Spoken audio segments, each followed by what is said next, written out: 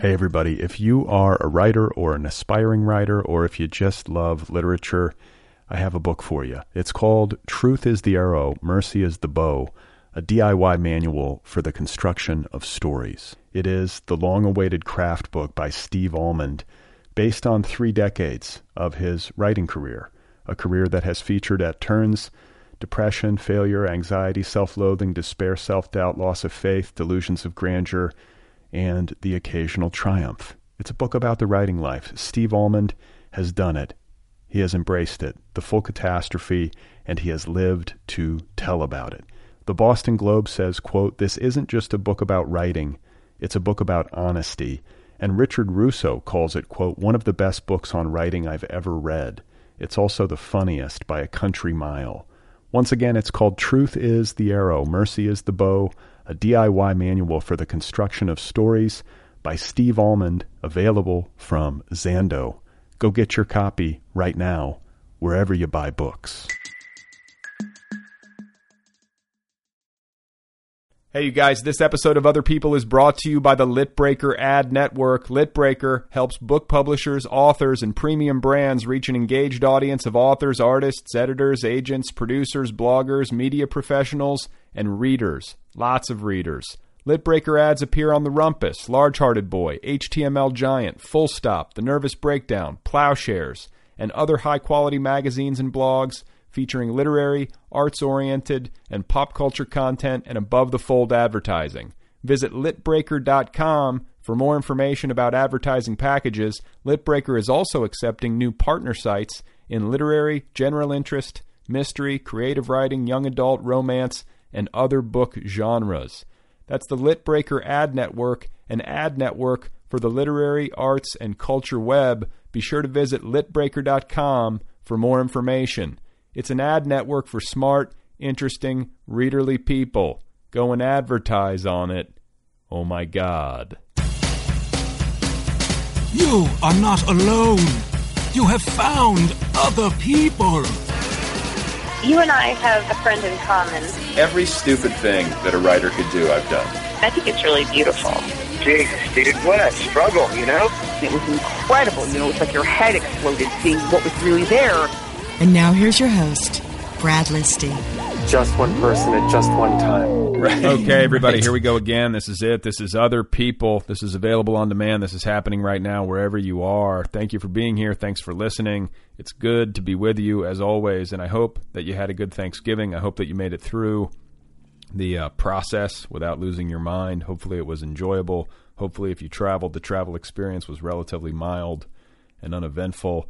And hopefully if there was tremendous conflict at your table, it was resolved through passive aggression and you emerged victorious. As for me, I had a good Thanksgiving. I was a little bit under the weather, and actually I still am. I was here in Southern California, thankfully. I didn't have to travel. My older sister and her husband and their 3 girls were here in town, and we went to Disneyland on Monday. So we did that. That was chaotic. It was crazy. We had to wait 45 minutes just to get into the park, or at least I did. So, and we were there the day before Mitt Romney. I don't know if you saw that in the news, but Mitt Romney and his entire family also, went to Disneyland. And imagine that for just a moment. Try to imagine yourself at Disneyland amid a massive crush of people, and then imagine running into the entire Romney family, all 5 of the boys, the grandkids, everyone, all of them wearing pastel polo shirts marching towards you with Mickey Mouse. Can you feel that? Can you feel me? I'm a little under the weather, folks, and it's been a weird sickness. It's just it's been pure fatigue and heaviness along with a very light chest cold, a light but vicious chest cold. Maybe the word that I should be using is subtle, a subtle but vicious chest cold. And what it feels like and what it has felt like for the past 48 hours, it feels like all of the energy has been drained from my being, and it also feels like my body weight has doubled. So that's what Disneyland does to me. That's what the holidays in general do to me. Do you understand me? They rob me of my vital life force, and they make me want to surrender to the void. So, I realize this might not be the ideal approach. I don't want to have a bad attitude.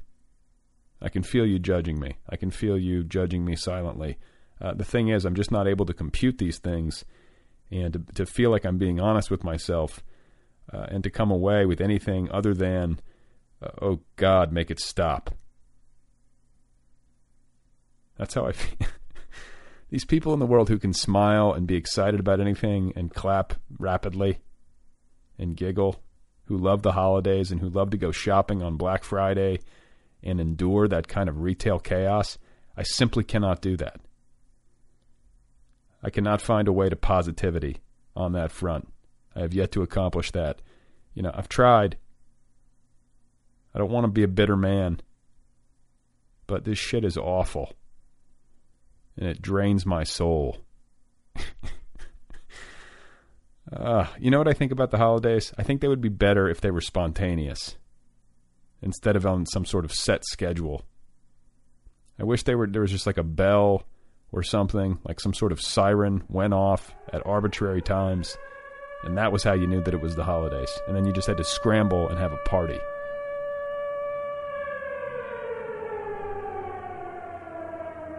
But, you have these rituals, and you have them at the same time every year, and you attach them to religion and all this other stuff, and you know that they're coming, and the traveling, and the stupid bullshit on the news about the food and the shopping. It makes me want to run as fast as I can to the bottom of the ocean. Do you hear me? It makes me want to sprint to the Earth's core. Hey everybody, if you are a writer or an aspiring writer, or if you just love literature, I have a book for you. It's called Truth is the Arrow, Mercy is the Bow, a DIY manual for the construction of stories. It is the long-awaited craft book by Steve Almond, based on 3 decades of his writing career, a career that has featured at turns depression, failure, anxiety, self-loathing, despair, self-doubt, loss of faith, delusions of grandeur, and the occasional triumph. It's a book about the writing life. Steve Almond has done it. He has embraced it, the full catastrophe, and he has lived to tell about it. The Boston Globe says, quote, "This isn't just a book about writing, it's a book about honesty." And Richard Russo calls it, quote, "one of the best books on writing I've ever read. It's also the funniest by a country mile." Once again, it's called Truth is the Arrow, Mercy is the Bow, a DIY manual for the construction of stories by Steve Almond, available from Zando. Go get your copy right now, wherever you buy books. My guest today is Michael Kardos. Very pleased to have him here on the program. His story collection, One Last Good Time, won the Mississippi Institute of Arts and Letters Award for Fiction, and his debut novel, The 3-Day Affair, has been garnering great critical acclaim and is now available from Mysterious Press. You're going to enjoy this one, ladies and gentlemen. This right here is Michael Kardos, the author of The 3-Day Affair. On the Mississippi State campus where I teach, and I teach in the English department, which they've moved because they're knocking the building down from the inside. They're leaving the outside and spending a few years renovating it. So they've moved us to the periphery. We're way on the border of campus now in this sort of temporary building, and because we have no phones in our offices because of budget cuts, we have one landline in the building that's in some sort of a closet, and which I'm in now, and there's no light in here, so I'm in darkness except for my laptop light. And there's an IBM typewriter in front of me, which is not plugged in. I don't know if it works or not. And there's a landline, so I can talk. Jesus. So wait, they've cut budgets so badly that they don't even have phones anymore? That was actually a few years ago, and the funny thing was when they told us they were cutting our phones, at first we were all up in arms, and then they said, look, if your particular situation is such that you absolutely must have a landline, let us know. And we all thought about it, and we're like, wait, this might actually be great. Because the truth is, we tend to be in our offices, when we have appointments and meetings and things like that. And otherwise, email really is the best way to get in touch with me. So yanking the phones wasn't as draconian as it actually sounded. Although for situations like this, it'd be nice to have a phone. Yeah, no, that actually, man. Plus, everybody has cell phones, and everybody has cell phones. Right? If you can track me down, that's the way to do it anyway. And for students, I'd rather them email me because I've got something that I can respond to. So it's actually not so bad, although it does sound kind of good, right? Yeah. They yank their phones. Yeah, it's like as soon as you said that, I was kind of sort of started to bristle. Like, damn it. So you're in Starkville, Mississippi. That's right. What's that like? Well, let's see. What we like to tell people is it's better than it sounds.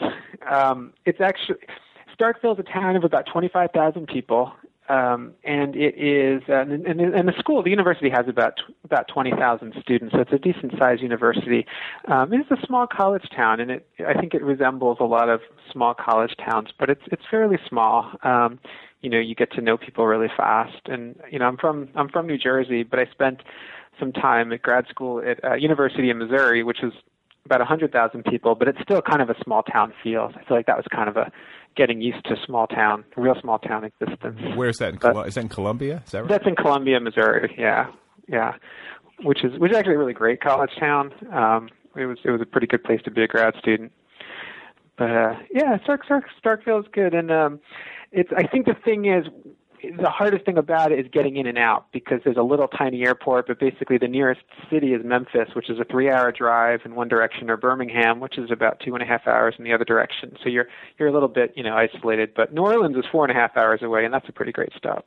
Yeah, no, I love New Orleans. My folks are from Louisiana, so I have a special place in my heart for New Orleans. Oh, yeah.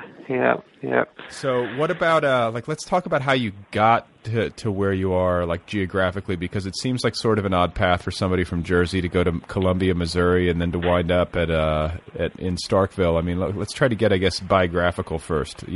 Sure. First of all, where are you from originally? Yeah, I'm from New Jersey. I'm from a town called West Long Branch, which is on the shore. It's about 10 miles north of Asbury Park. I was just going to say, like Bruce Springsteen country. It is totally Bruce Springsteen country, and when I was 17, I had one run-in with him in a restaurant. It was fantastic. Well, wait, how old were you? 17? 17. And what happened? So this would have been like 1987, so it was a good year to be meeting him. Well, we were in a restaurant, my family, and Springsteen's wife and Max Weinberg and Max Weinberg's wife were having dinner, like at a table about 3 tables away. And so I jumped up, and I needed to get their autograph, and the only piece of paper we had was my mom's pay stub, and so she gave that to me. And they were great. They signed the autograph. Actually, I went up to Max Weinberg, and I was like, "Dude, you're Max Weinberg." He's like, "Yeah." And I said, "Hey," I guess he liked that. And I said, "Hey, you're Bruce Springsteen." He goes, "Nah, I'm just his guitarist." They were very nice, and yeah, so I'm from there, and then I went to college in New Jersey and stayed in New Jersey. I played the drums after college for a bunch of years, and I was a music major as an undergrad, and I thought I was going to be playing the drums forever. And then I realized that I wasn't. So wait, let's stop for a second, because you went to Princeton in New Jersey. That's a modest way of saying that is I went to college in New Jersey.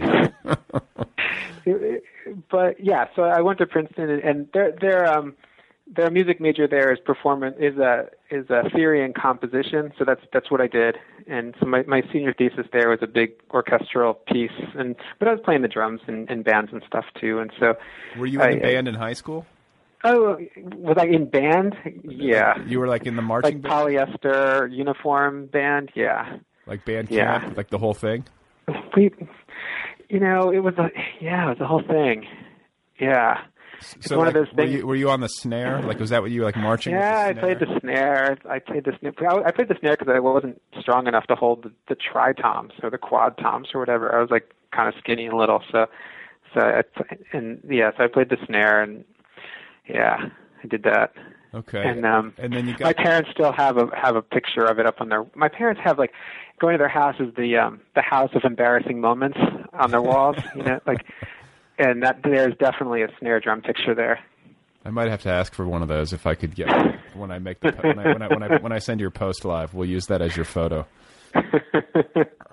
So let's talk about Princeton. Like I always ask people who went to really good schools on this show to tell me about them, because like I didn't go to like an elite college, and it's like a source of you know, in my inferiority complex, I think, is rooted in some way to this. But like, what was it like at Princeton, and what years were you there? Like, what was your general take on it? Okay, so I was there from '88 to '92, and which is the same. So I entered in the same class as Lyle Menendez.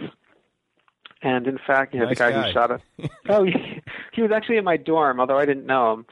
But a friend of mine was in his freshman comp class, and so I asked my friend, was he really crazy? Or was he, kind of normal? And my friend was like, no, he was completely crazy. I mean, if you were to point out which guy would shoot up his parents, it would be that guy. Oh, that's good. But, he was totally nuts. It would be worse if he was like, no, we all thought he was cool. But isn't it? But yeah, so he was there in my freshman class. And let's see, I was a few years after Brooke Shields. Brooke Shields, I think, graduated in like '86 or something like that. But, it's hard. When people ask what it was like, it's hard to answer because that was my college experience. You kind of only know your own. And so it was college. I had good friends there, and I had some good classes, and it was weird. I mean, it was definitely strange, but and there was, I guess, it was kind of, I don't know how it's a hard question to answer if that makes sense. Like, because I only went to my college, but I would say that the novel actually gets into that, right? Because there was a lot of the flashback chapters take place there, and I wasn't trying to tar it, and I wasn't also trying to build it up. I was just trying to sort of explain that this was a college experience, and there was a lot of privilege there, and certainly, a lot of kids went to private school, and there were people whose buildings had the same last name as they did and things like that. But for the most part, it was where you went to classes and made friends and had parties and stuff like that. But what about did you have any sense of like the history of the place? Like when you go to a school like that, so. Do they give you that? Like, is that imparted to you in any way, or is it something that you were aware of going in? I think it was something that I was aware of when I was there, in that you do get the sense that when you're, studying in the library, it's a little like, oh shit, like a lot of really smart people studied in this library. There are a lot of people who became, so I think you're aware of it, and you do kind of, I guess, take that in. But actually what's funny was I thought I was going to be, my freshman year, I was sort of scoping out like an activity I could do, and I thought I might try to be a tour guide, and I didn't take the time to memorize any of the facts. So my audition was to take a group of people, about 20 people around campus, and I was supposed to tell them everything about the campus, and I was just making it all up. This building's about 130 years old, and this president it was all wrong, but you do get something of a sense of the history of the place, I guess, going there. And there were a lot of legacies. There were a lot of, second, third, fourth generation, students there. And what about the ambition among students?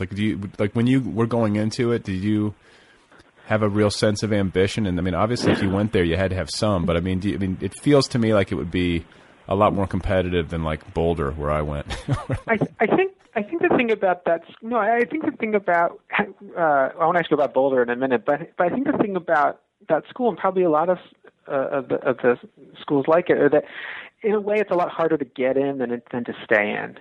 I think in a way it rewards kind of like maybe like high school achievement or sort of an unusual application and that kind of thing. But once you're there, I remember that like my dad, who went to Rutgers, had this story, and I know a lot of people have that story of, you have like thousands of people in this gym, and the dean says, look left, look right. By the end of 4 years, one of these people won't be there. And Princeton was not like that. The idea was that once you made it in, they want you to stay in. So, I think the people who were really ambitious worked really hard, and the people who were not really ambitious, for the most part, got through it anyway. But I didn't really get the sense that it was that competitive once you were there. Where did you fall in terms of like your work ethic? I did okay. I did okay. I wasn't. I think there were 1,100 students. I think I graduated exactly in the middle. There were definitely some really smart people there, for sure. It was like, is anybody like particularly memorable? Yeah, let's see. I'm trying to think. there were well. What's funny is there's a writer, David Schroyer, who has put out several novels. He was also in my class, and he was a guy who was taking a lot of, he was an English major and taking a lot of creative writing classes while he was there. And I didn't, because fiction writing was not on my radar when I was an undergrad, which is a shame because Toni Morrison was there, and Joyce Carol Oates was there, and Russell Banks was there. I mean, it was an unbelievable place to do creative writing, but I was doing music, and so David he was taking a lot of music classes, just for fun, basically. And so I just knew him as this sort of nice guy who was doing okay in his music classes. And then we graduate, and a year later, he's got this novel came out with a Toni Morrison blurb, and I was like, oh, shit. He had all this going on and all that going on, Yeah, well, no, I mean, it's like funny, too, I guess some people take their college education seriously enough that they don't waste all the opportunities that are sitting there in front of them, especially at a place like Princeton. But I look back, I went to film school at Colorado as an undergrad, and it's an avant-garde film school essentially. And Stan Brakhage was there, and he was like the king. He was like the the master of avant-garde film. You couldn't study with anybody better. Yeah, and he was just a major American artist, in his field. And I look back on the fact that I didn't take better advantage of that. I just want to kick myself. But don't you feel like if you're 18 or 19, you're just not aware of stuff like that? Oh no! In a much, much, much smaller way.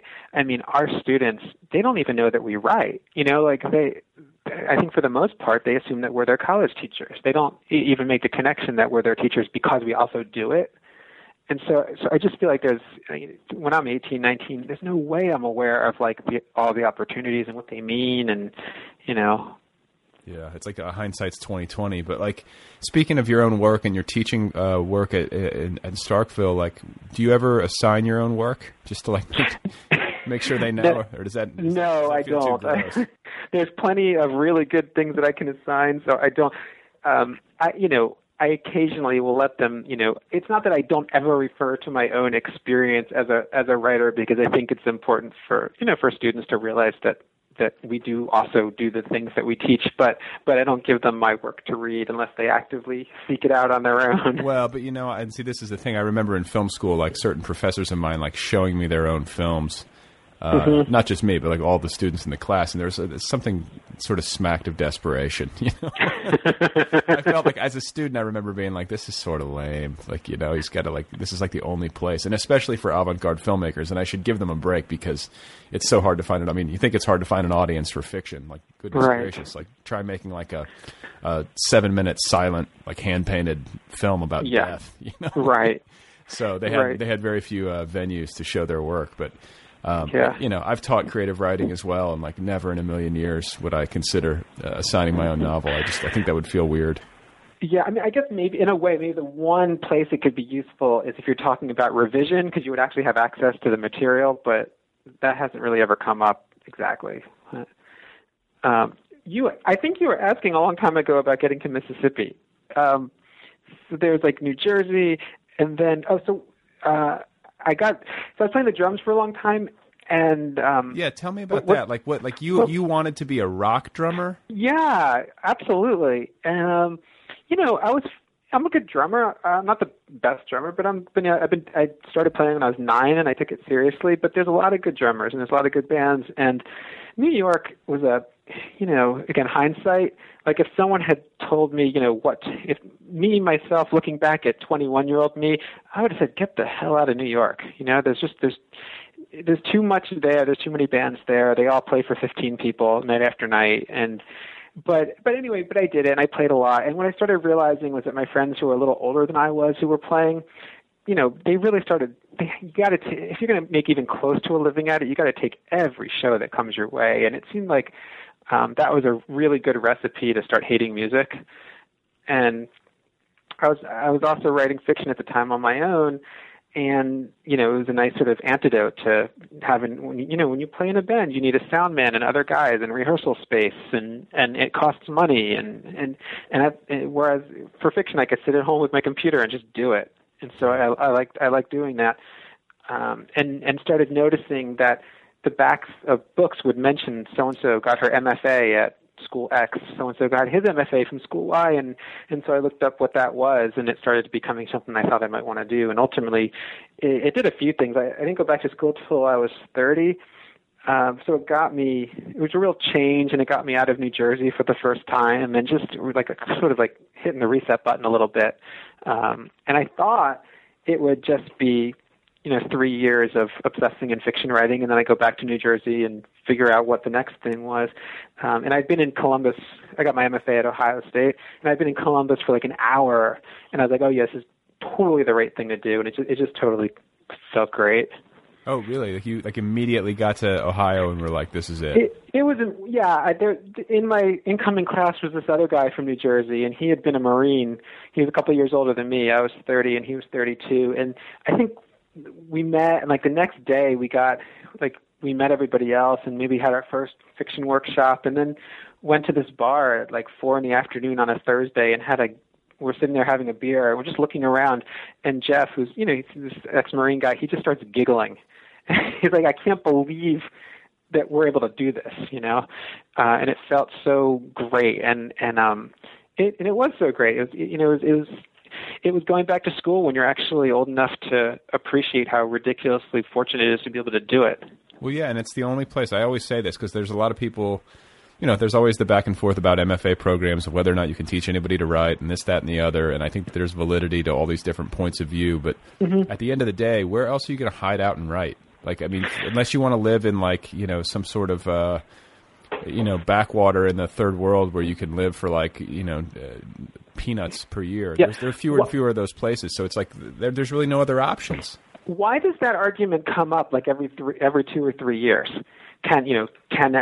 What's the value of an MFA program? Can you really teach someone to write anyway? Like, doesn't it seem like that just always circles back around like every couple of years?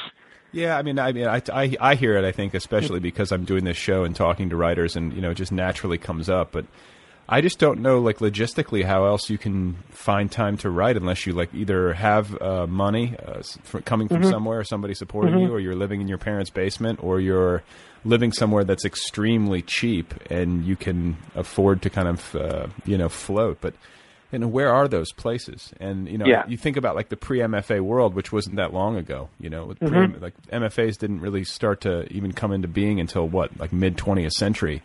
And like prior to that, you had to go to like a post-war economy. I mean, and truly, like that's the way it worked. And you had to go there and hang out. And fortunately, the post-war economies of like the first half of the 20th century were like in Europe. So, right. If you happen to know Gertrude Stein, you were in good shape. But yeah, you get your MFA there. But like those things just don't exist anymore. And so I think the MFA programs have sort of come in to fill that gap. Yeah, that argument always drives me crazy, especially coming from the music side of things, because I'm like, imagine saying that of a piano player or a violinist. Like, of course you can be taught, I mean, yes, you got to have a little something, to start with, but my gosh, like, and I've seen so many musicians who are self-taught, but the truth is they all have had bad habits, and had they all been taught, they'd be better. Right. Yeah, I mean, I could say, and I don't even know if necessarily like innate talent is always really what determines a person's success or failure. Like I increasingly believe, I mean, I think talent obviously has to be there, but I increasingly believe that a lot of it is persistence. There's no question, right? I mean, there's no question. Having that will just to continue to sit there, to go through whatever you need to go through, whether it's rejections or false starts or failed manuscripts or whatever it is. Like I repeatedly talk to people on this show, and there's like, there are common denominators in terms of the people who kind of make it through the gauntlet and get books published and go on to have some degree of publishing success. And I think central is always just the will to sit there and the will to find the time. And so, when it comes to your own writing career, and how it fit into this musical ambition that you had, like at what point did it start for you? Like when you were a young child, were you? I mean, I'm assuming you were bookish from a young age, but how did it grow within you? And like when did you first start to kind of nurse the ambition to actually write fiction? And then when did you actually start to sit down and do the work? When I was about 12, I think, my family one summer decided to do this thing where we would each write a story once a week and then read them, together once a week. And there are 4 of us. In the first week, everybody did it. Actually, I'm not sure if my dad made it to the first week. He might have dropped out before the first week. Whose idea was it? I don't remember. I honestly don't remember. But I think my sister made it a couple of weeks, and my mom made it a couple of weeks, and I kept doing it. And so I lasted, I think, the whole summer. And the stories were terrible, but I think what I did have then and continued to have was sort of bizarre perseverance for stuff, for projects. And so I did that. And I always liked writing, and I did well in my English classes, and I liked reading. But it was always secondary to the music. I mean, that was the thing that was always sort of what I identified as, and what I did, throughout high school and throughout college, and the writing and literary pursuits were really way, way, way secondary. I only took a couple of English classes in college, and I liked them all, but I just didn't take a lot of them. So it really wasn't until my mid-20s that I started writing a lot more, and I tried to write a novel. I knew it was a total failure, but I did it. I finished a couple of drafts of it.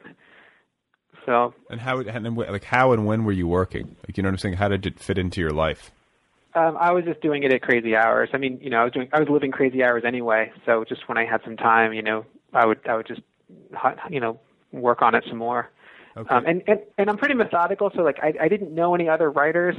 So I just checked out a billion books out of the library about writing fiction, and, I was like, how do I write a first chapter? So I took out every book I had and analyzed the first chapters, this is how first chapters work, which doesn't really write your first chapter for you, but I think it was at the end of the day useful. Well, no, but it's also common sense. I mean, what I'm saying? You have to read. It is one of the parts of the equation that I think for some reason is often either overlooked or not attended to, and people just don't read. They want to, I went to graduate school with people who called themselves writers and professed to want to be writers, and they didn't read. And not only that, they didn't write. And usually I think it's, the two things are interrelated, and it's because, if there's not input happening, if you're not feeding your head with good books on a regular basis, it's going to be hard to write any. I mean, it just seems so obvious, but it's easy to let it slide, and it's easy. It seems to be more common than it probably should be. Yeah, I agree with that totally. And the one thing that I think I haven't found a way to do as a teacher, and I don't know if it's my place anyway, is to motivate you to actually sit down. We talk about it, but I can't make you write. You're either going to do it or not do it, and you're either going to do whatever. I can tell you what I do. I can tell you what people I know do, but that sort of motivation to do it it's like telling you to go to the gym or telling you to run every day. I mean, some people will do it and some people won't. And I think in a way what makes you do it is you feel so bad if you don't do it that you just go ahead and do it, Yeah, I mean, I think you're either a lifer or you're not. I really do. I think you either have the bug or the gene or whatever it is. Because I think if you have it, then you can try to not do it. And then when you realize that you can't stop, even though you're trying not, you know what I'm saying? I feel like it will force itself upon you. And once you've seen that happen, and once you kind of come to terms with that, then you just know you're screwed. Yeah, I make these analogies to people about it's a lot like, if you run every day and then you skip a day, it's so much harder to start again than if you keep doing it. And I guess I believe that, but I hate running. It's really easy for me to stop, but right. But same thing. If you miss going to the gym for a week, how much harder it is to start again. And that's true. But I hate going to the gym. But writing, I do feel gross if I don't do it for a while. Yeah.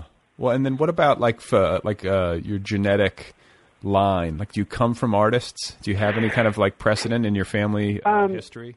I come from more readers. My mom is a high school English. She's retired now, but she's a high school English teacher, and she's still the most well-read person I know. In that, she'll, in one hand, she'll be reading a classic, and the other hand, she'll be reading a total genre thing, and just, it's either Henry James said there's only two kind of books, right? It's good books and bad books, and that's kind of has always been her take on it, right? So I think my sister and I both grew up with that, and read a lot.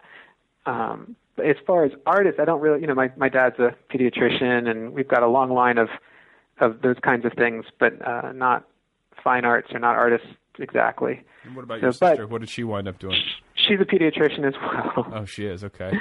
Yeah, but having come from music, I think I'm the only person in the history of the world who said, "Hey, Mom, Dad, I'm going to be a writer now," and they're like, "Oh, good, something safe." Right, as opposed to being like a rock drummer. Yeah. Well, and it's funny too. Like when we're talking about like this reading and your mother reading and how there's two kinds of books or whatever. With regard to your own reading habits, do you find yourself the more that you continue in your career, do you find yourself having a harder time locating books that are really, really great to you? Do you know what I'm saying? Because like I find myself so excited when I find a book that totally gets me. Yeah, I think so. But that's rare for you, right? Well, it just requires a little work. It's not like I can just pick up anything. Do you know what I'm saying? Like I love nothing more than having a book that I can't wait to get back to. And it's a matter of finding that fit and finding a book that really speaks to you at whatever moment you pick it up. Yeah, and I think so much of that too is I think like the books that really, really changed my way of thinking or changed my way of thinking about writing, a lot of those were in the years when I was starting to do it.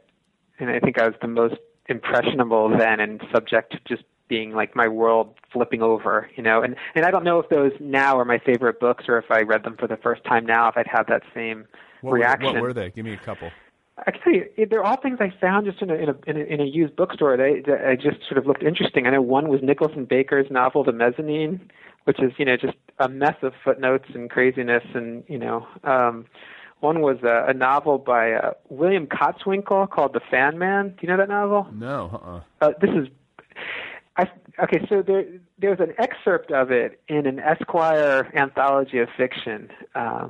But the novel itself, it's called The Fan Man, and it's sort of like this cult book from, like it's a total hippie book. It's hilarious. The main character's name is Horst Bedordes, and I think the short story that was excerpted was called Horst Bedordes Leaves His Apartment, and it's just so funny and weird and great, And just trying to think what other. I think the novel Clockers, was a great, just total.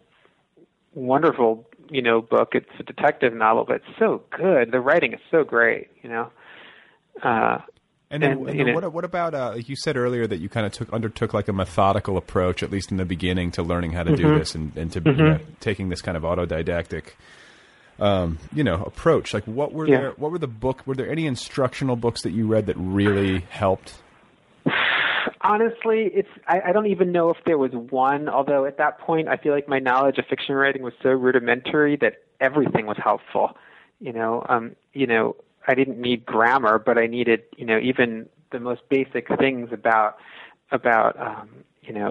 I don't know, about showing and not telling and painting pictures in the reader's mind. I mean, all those things, I knew because I'd read a lot, but sort of looking at it like, oh, wow, yes, that's right. I can see that. I can see how this could have been summarized, or this could have been done in exposition and it wouldn't have been as lively. Those things were pretty revolutionary to me when I had never been told them before. Right. Yeah, and sometimes it's like you just need to be reminded of the obvious stuff that you sort of already know, but Yeah, absolutely. And even though it's funny, like, now that I'm 10 years out of my MFA program, or almost 10 years out of it, I feel like there are still, I can picture those professors and one or two things that each of them said that I still do kind of remember, and I still almost, for a while, when I was in school, I literally taped these things on my wall over my computer, but I still kind of have them floating around, that can be very useful, and just as a for instance, it's hard to get more basic than like stories tend to be about the day that's different, right? So even slice of life stories are about the day that's different. You could have a character that every day of his life is this boring job in the cubicle, but the story takes place today is the job that's different.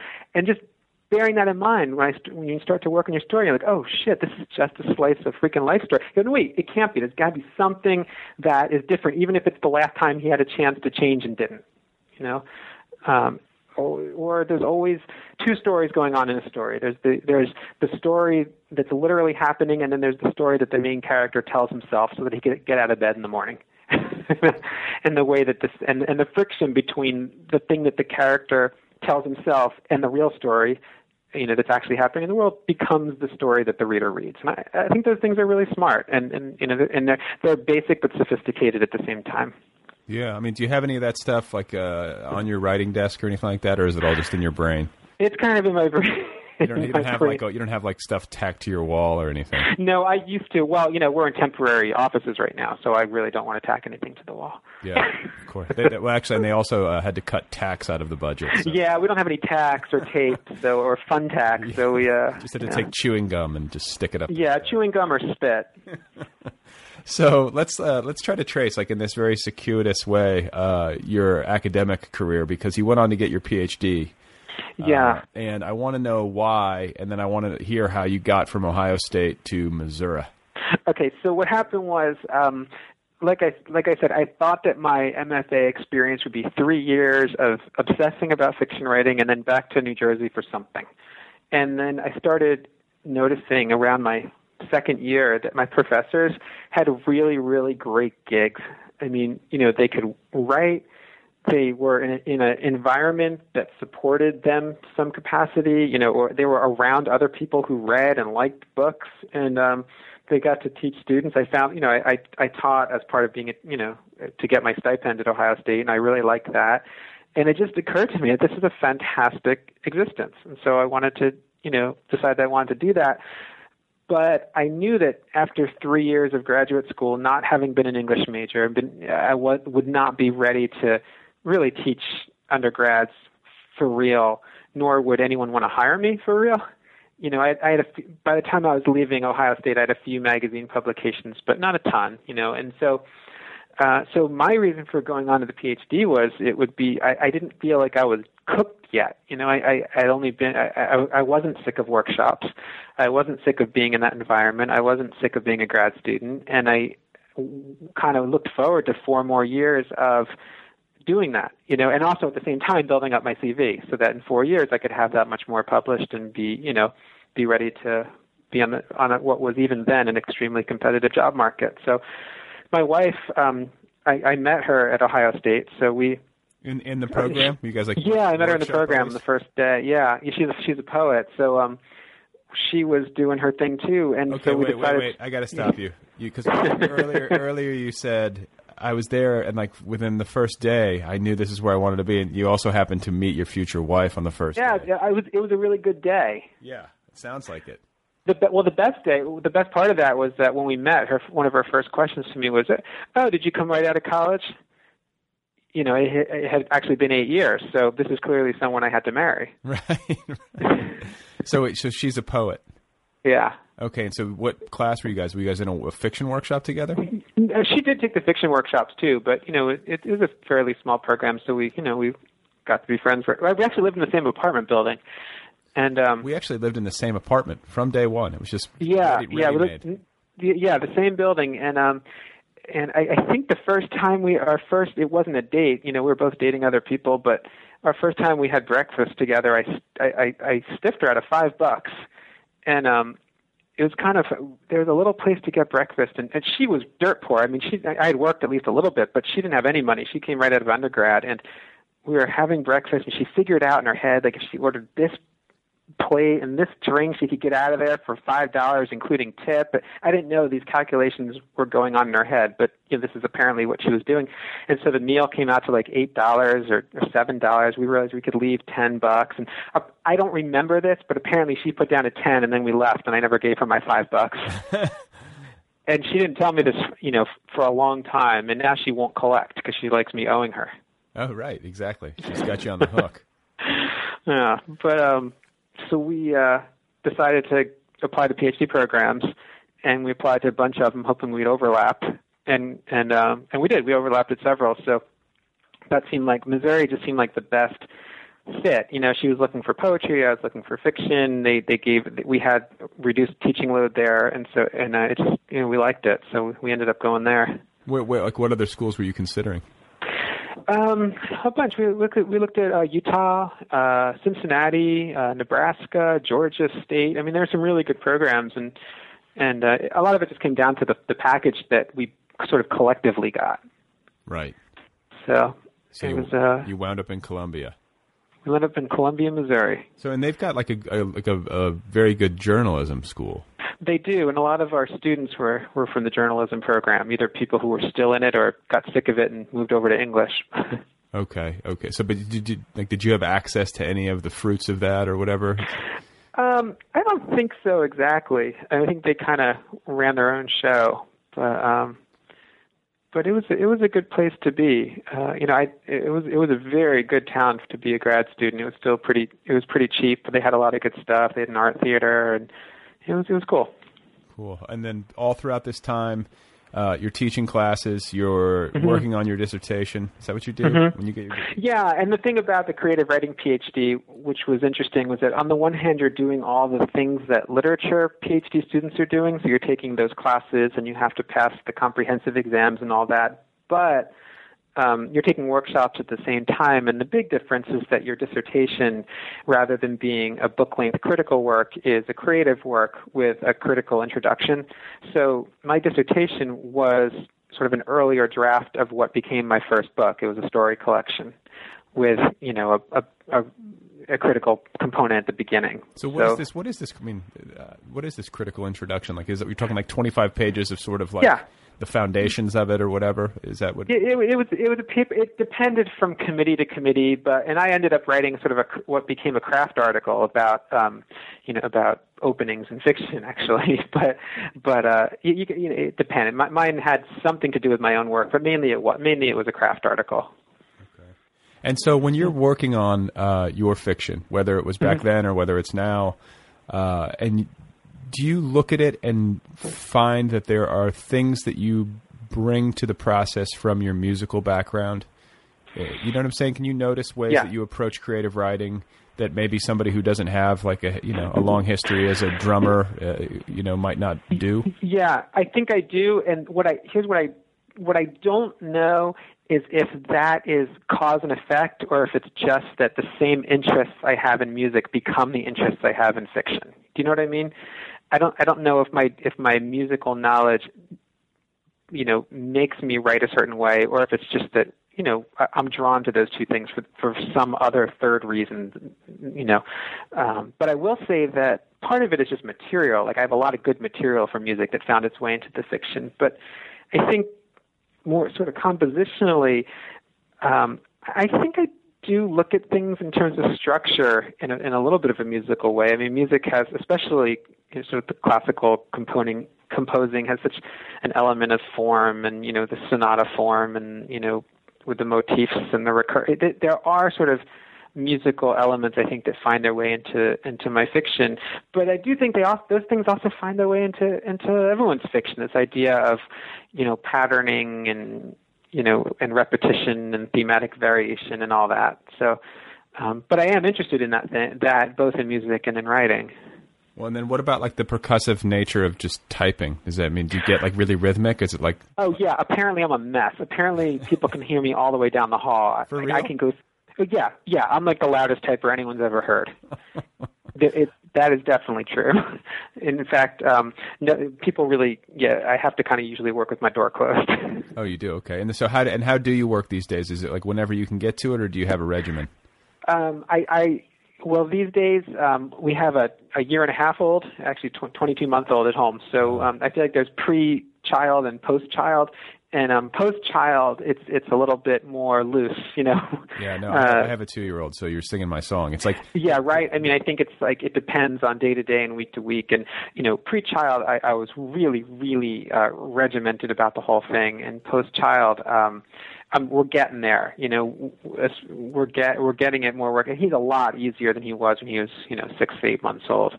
But those first 6 months are just sort of a blur. Yeah. I don't remember. Well, the funny thing is, Brad, I wrote a textbook, and it's coming out in December. What is it? It's like an intro level, college level fiction writing textbook. Okay. And I wrote most of it in the first 6 or 8 months of our child's life, and I swear I don't remember writing parts of it. Like, it's just such a blur. That's like Stephen King when he wrote Cujo. He was just blotto. He has no recollection of it at all. Yeah, I read on writing. He was saying that he was so coked up for some of his novels, he just has no recollection at all. Yeah. Wow, no, I mean, that's impressive that you were able to produce a textbook during that period. Well, in a way, it was the right thing to be working on because you don't have to keep a long narrative in your head. You just kind of work on discrete parts of it. Right. I mean, is that a good business to be in, like writing textbooks? I mean, is it something you're doing to supplement, or is it something you just really were passionate about doing? It's something that I had always, I think because that's how I initially started writing or learning to write. It's something that I had always kind of had in my head, like what would my theoretical textbook be? Like who would I draw from? What would it be like? And then it was sort of coincidental. What happened was an editor at Bedford St. Martin's had contacted me about some stuff and not writing a book, but just some other things. And we ended up hanging out. And at the end of a lunch, he said, do you ever think about doing a textbook? Because they didn't actually have an intro fiction textbook there. And I said, yeah, actually, in some way, I've been always thinking about this for like the last 12 years. And so I scribbled down some possible chapters on a napkin. And she said, well, this looks really good, but I can't submit a napkin. So we ended up putting together a proposal. And so in a way, it kind of just happened and it kind of evolved. So it wasn't like I set out to do it exactly, but it's actually been kind of fun. I feel like it came at the right time in a sense. Like it was a good time to be working on it. It's like I just sent back the final page proofs yesterday, so I'm really glad it's done. What's it called? It's called The Art and Craft of Fiction. Okay. Well, but the thing is, here's the thing about teaching, like, because there's obviously social benefits because you get to be around people as opposed to just perpetually tucked away in some sort of hovel. So I think that there's a benefit to being in a community of other writers. There's a nice give and take that happens in the classroom, and so on and so forth. But what I always found teaching, and not only teaching creative classes, but also just teaching like basic comp classes, is that when you have to stand up there and teach it, it forces you to really learn it. And I think writing a textbook would probably take that to the next level. Absolutely, and that's totally the enjoyment of it. Was that I got to take the stories that I've been teaching for a bunch of years, like my favorite stories of all time that I like to teach, and that I might have talked about 10 similar but not exactly the same ways, and sort of find the best way to say the thing that I've been saying, and that aspect of it was really fun. I got to just talk about stories that I like and talk about what we can gain from these stories. And one thing I always have done for myself is that I'm very specific. Like, I will look at a specific technique from a story and figure out how I can try it. That's just how I sort of learn to. It's probably how everyone learns to write.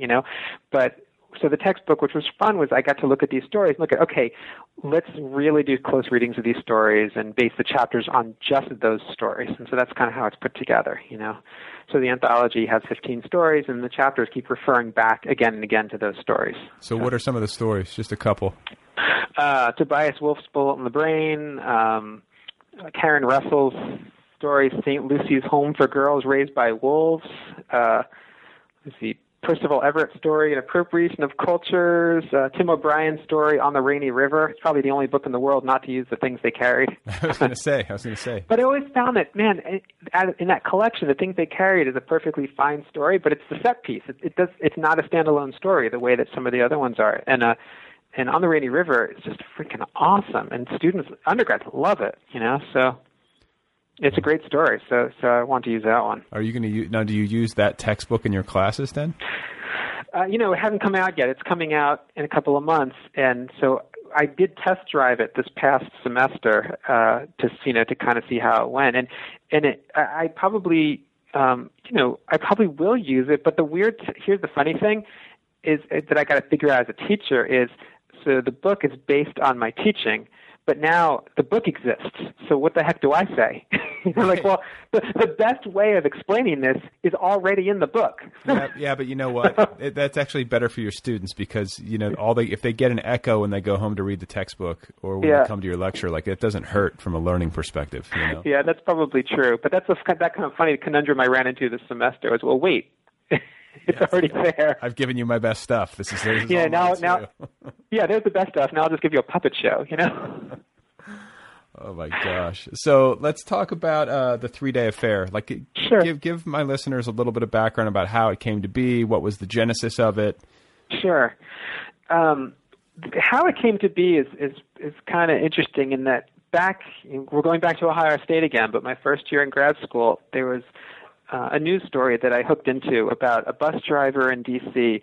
who was driving a busload of kids, and because he had problems at home and all sorts of crises, he missed one of the kids' stops accidentally, and then was so concerned about that he kept driving and missed the next stop. And then he was so afraid what would happen, how much trouble he'd get in, that he missed the next stop. And before he knew it, he had hijacked his own bus. And that just seemed like the most interesting, bizarre, cool news story I'd seen. So I stopped reading the article at that point because I knew I wanted to write the story about this bus driver. And I did, and I wrote that story, and that became the title story in my story collection in One Last Good Time. And it was a really interesting story to work on. But when I was done with it, I wasn't done with that idea yet. I thought that was so cool to have a guy who's not that he was a bad guy exactly, but that he's a guy who wants to think things through, but because he's driving a vehicle, he doesn't have time to think things through. And so that kind of became the genesis for the 3-day affair, where instead of a bus driver, you've got these Princeton-educated guys who are getting together for their annual reunion, not the official reunion, their annual sort of hangout reunion of golf and poker and beer.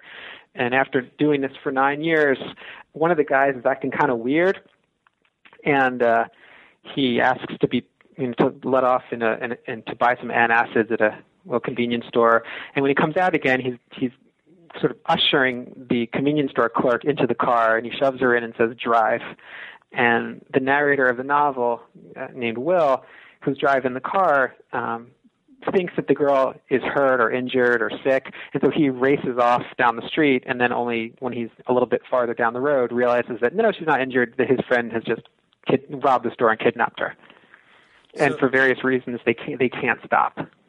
Right, and so it sounds like, and this is fascinating to me as well. It's this fascinating period, but like this thin line between like morality and immorality, and the way that like all human beings, I think, contain good and evil impulses, and like just how quickly they can slide. Like that's just it's alarming. That's exactly, and I think that's exactly what I was interested in. You can't educate the impulse out of people.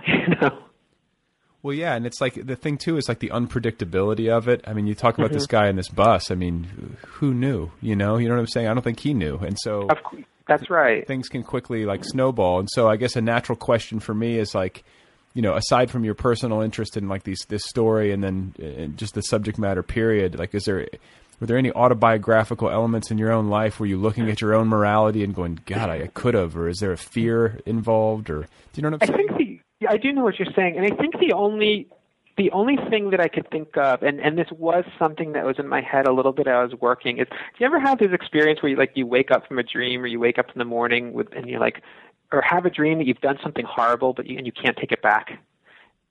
Like, have you ever had that? Is it just me? No, I mean, I'm trying to think. Last night I had a dream that I was texting with somebody, and it was so vivid that I like woke up and checked my phone. You know what I'm saying? Like I thought that I actually had.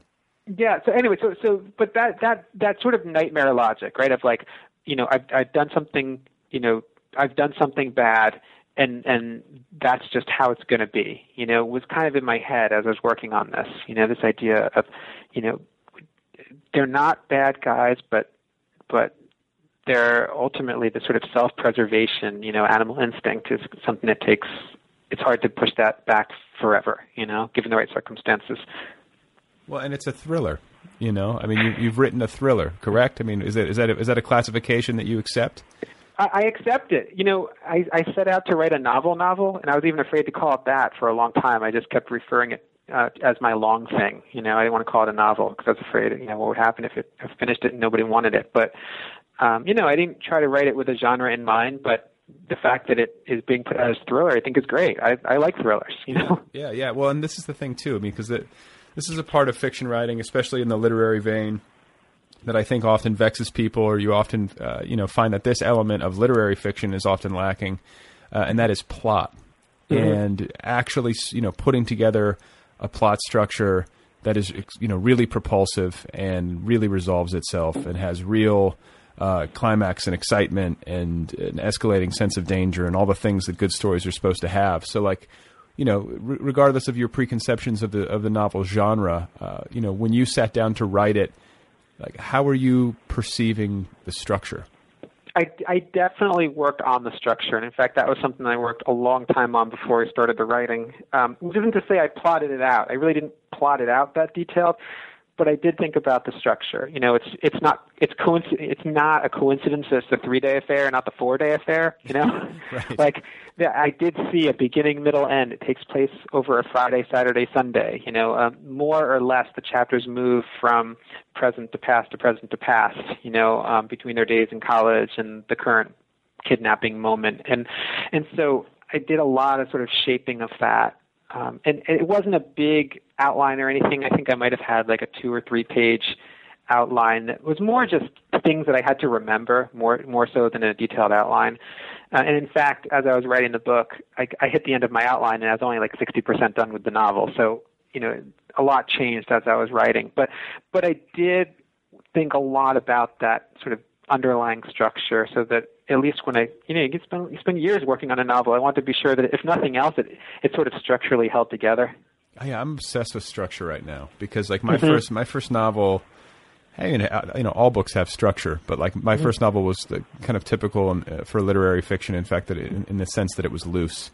And, you know, I guess I sort of want to try to build a book that feels like it's airtight, you know, that it could float. You know what I'm saying? From that. Yeah, well, and the thing is, like, you know, not every book can work that way, right? Like, not every book can work with this sort of tight structure. Right. And sometimes some of my, and look, some of the favorite books that I named earlier are really loose. I mean, they're not tightly structured, but yet they hold together, you know. But they hold together, and I was thinking about, like, you know, Michael Chabon, his first novel, The Mysteries of Pittsburgh, is definitely some sort of homage, right, to The Great Gatsby, and I don't think it's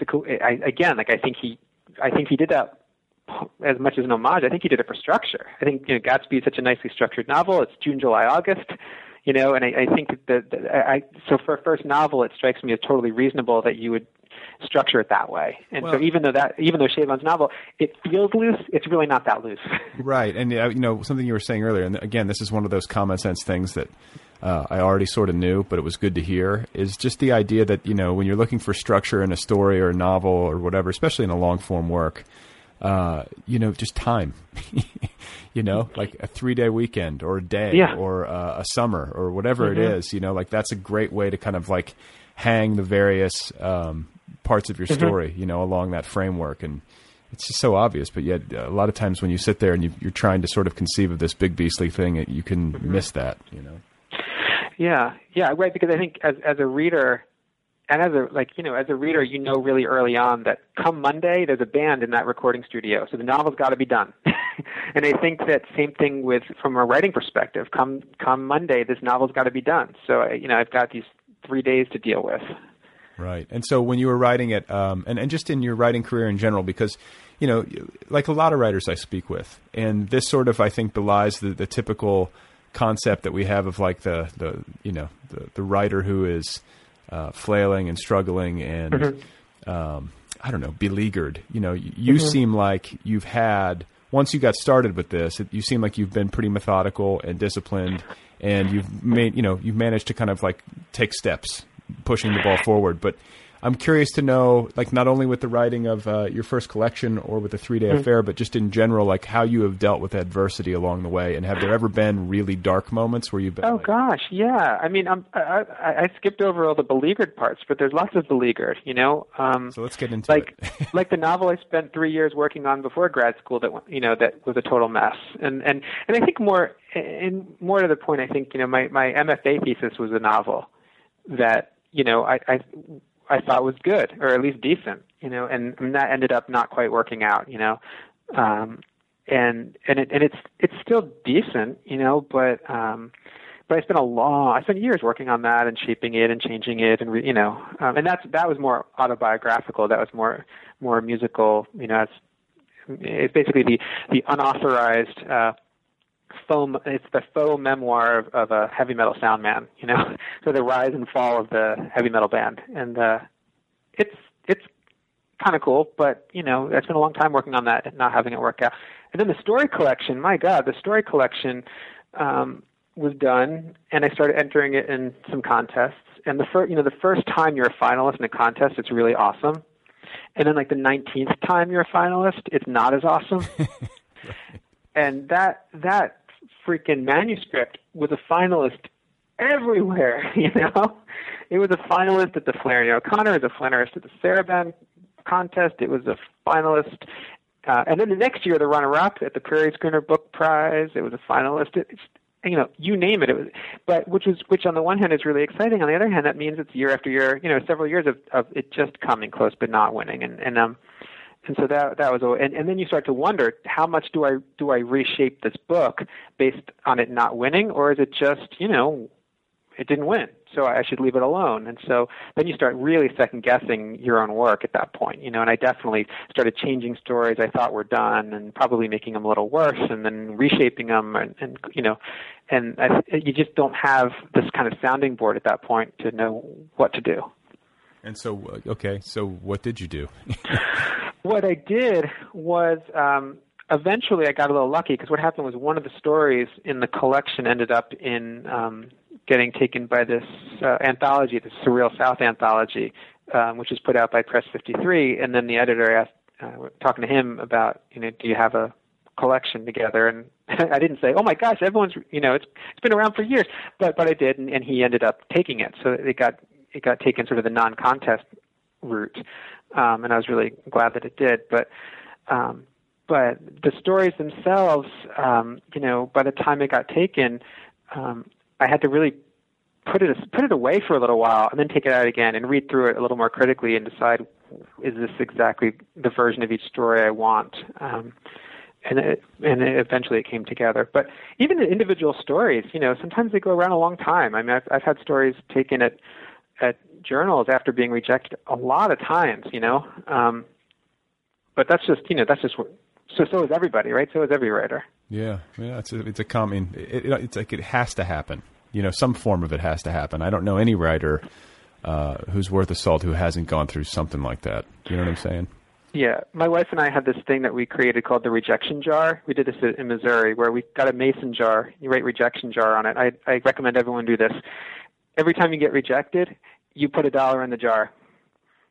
And that way, over time, if your story or poem doesn't get taken, you just pour more dollars in the jar, and eventually you can take yourself out to dinner. That's right. Or buy a handle of Jack Daniels, either one. Yeah, or eventually buy a car. Right. But so what about, I want to ask quickly about your revision process, and then also I want to talk to you a little bit about what's next. But I'm selfishly asking this question because I'm getting through the end stages of a new novel, and I'm like, it's not done, but it's I'm close to having a big manuscript. Yeah, which feels like monumental to me because I've been. That's awesome. How long have you been working on it? A couple years. So yeah. It's a good, it's a good place to be in, but it's also not, to the point where I feel like I have total control of it yet. And yes. I'm interested to hear you talk about, like, when you were working on the 3-Day Affair, you get the manuscript to a similar juncture. Like, how do you discipline yourself? Because I kind of feel like you sort of need to, because there's the mental impulse, or more accurately put, is it's more of an emotional impulse where you want to get it done. You want to race. But you can't race. You sort of need to have the discipline to set the thing aside and let it cool a little bit, I think, so that you can come to it with fresh eyes. Like, how do you approach the end stages of a manuscript to get it to where you feel like it's submittable? I guess I have a couple answers to that. And first, and one answer is that I really don't sometimes know when a draft is even done, okay? And so, for instance, when I was writing the 3-Day Affair, at some point when it was pretty far along in a draft, I got myself a bottle of champagne and I stuck it in the fridge because, we've all seen those movies where there's those moments where someone is working on a typewriter and they tape the end and then they crack open the champagne. Yeah. And I wanted my freaking champagne moment. And But you know how it is. You're writing, and then you realize something. You're working on the end, and you realize the beginning's got to change, so you fix that. And then you realize something in the middle happened. You got to rewrite that. And before you know it, you're revising. You're onto a new draft, and you don't even know it. And so months went by, and the champagne never got opened. And eventually, we're like, "Well, this is stupid. Let's just open the champagne." But I never really knew when the draft was finished. Right. But as far as revising it, I cheat. I have a writer wife.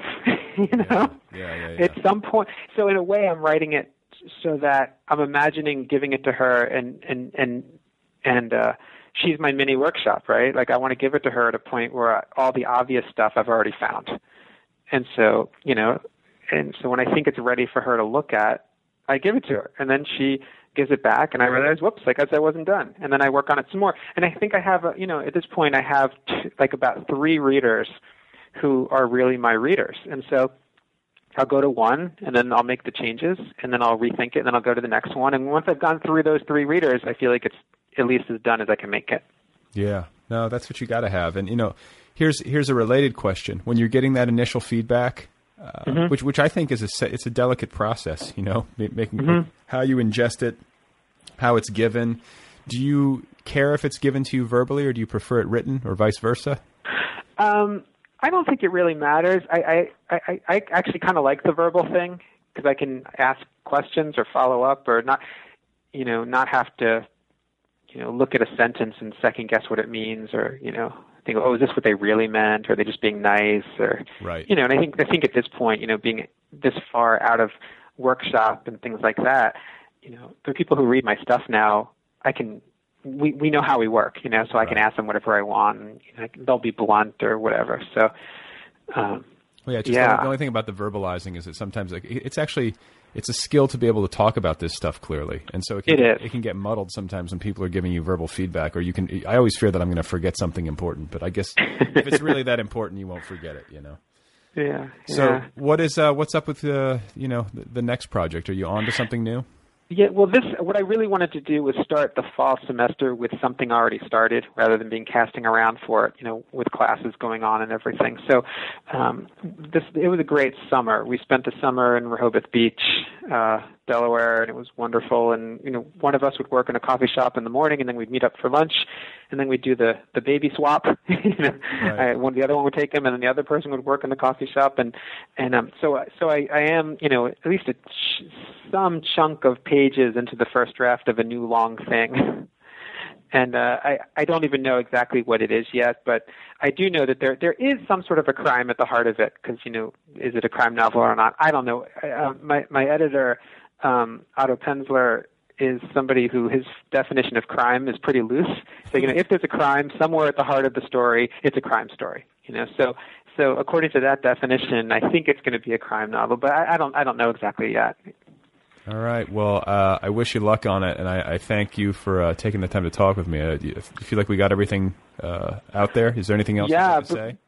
This was great. And Brad, thank you. This was really, really fun. I enjoyed it very much.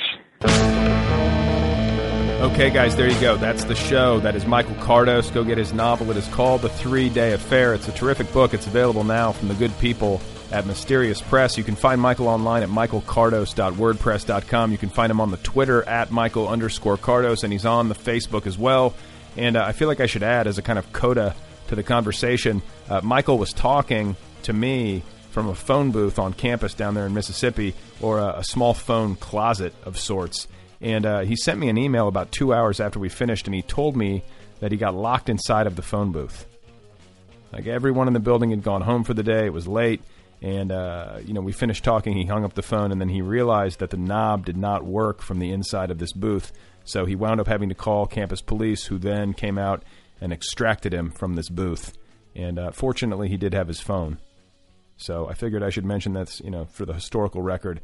I figured I should let you know that immediately after this conversation, Michael Kardos found himself trapped in a confined space. This show has a website. It's otherpeoplepod.com. It has a Twitter feed at otherpeoplepod. I have a Twitter feed at Brad Listy if you would like to read my private thoughts and fantasies. The show has a Facebook presence, and if you would like to email me to let me know your current status, the address is letters@otherpeoplepod.com. And hey, don't forget to get the app, the free Other People app. It is official. It is available for your iPhone, your iPad, your iPod Touch, or your Android device. It's free, and it's the best way to listen to this program. Thanks, as always, to Kill Rock Stars for all the great music. Be sure to check out killrockstars.com. And I believe that's everything. I believe I have delivered the critical information. It's laid out here. Can you hear it in my voice? I'm trying to push through and get this thing done before I go to bed. I'm still a little bit under the weather, but I have decided in an executive manner that my illness is over. Never mind the fact that some of its symptoms continue to linger. Do you ever do that?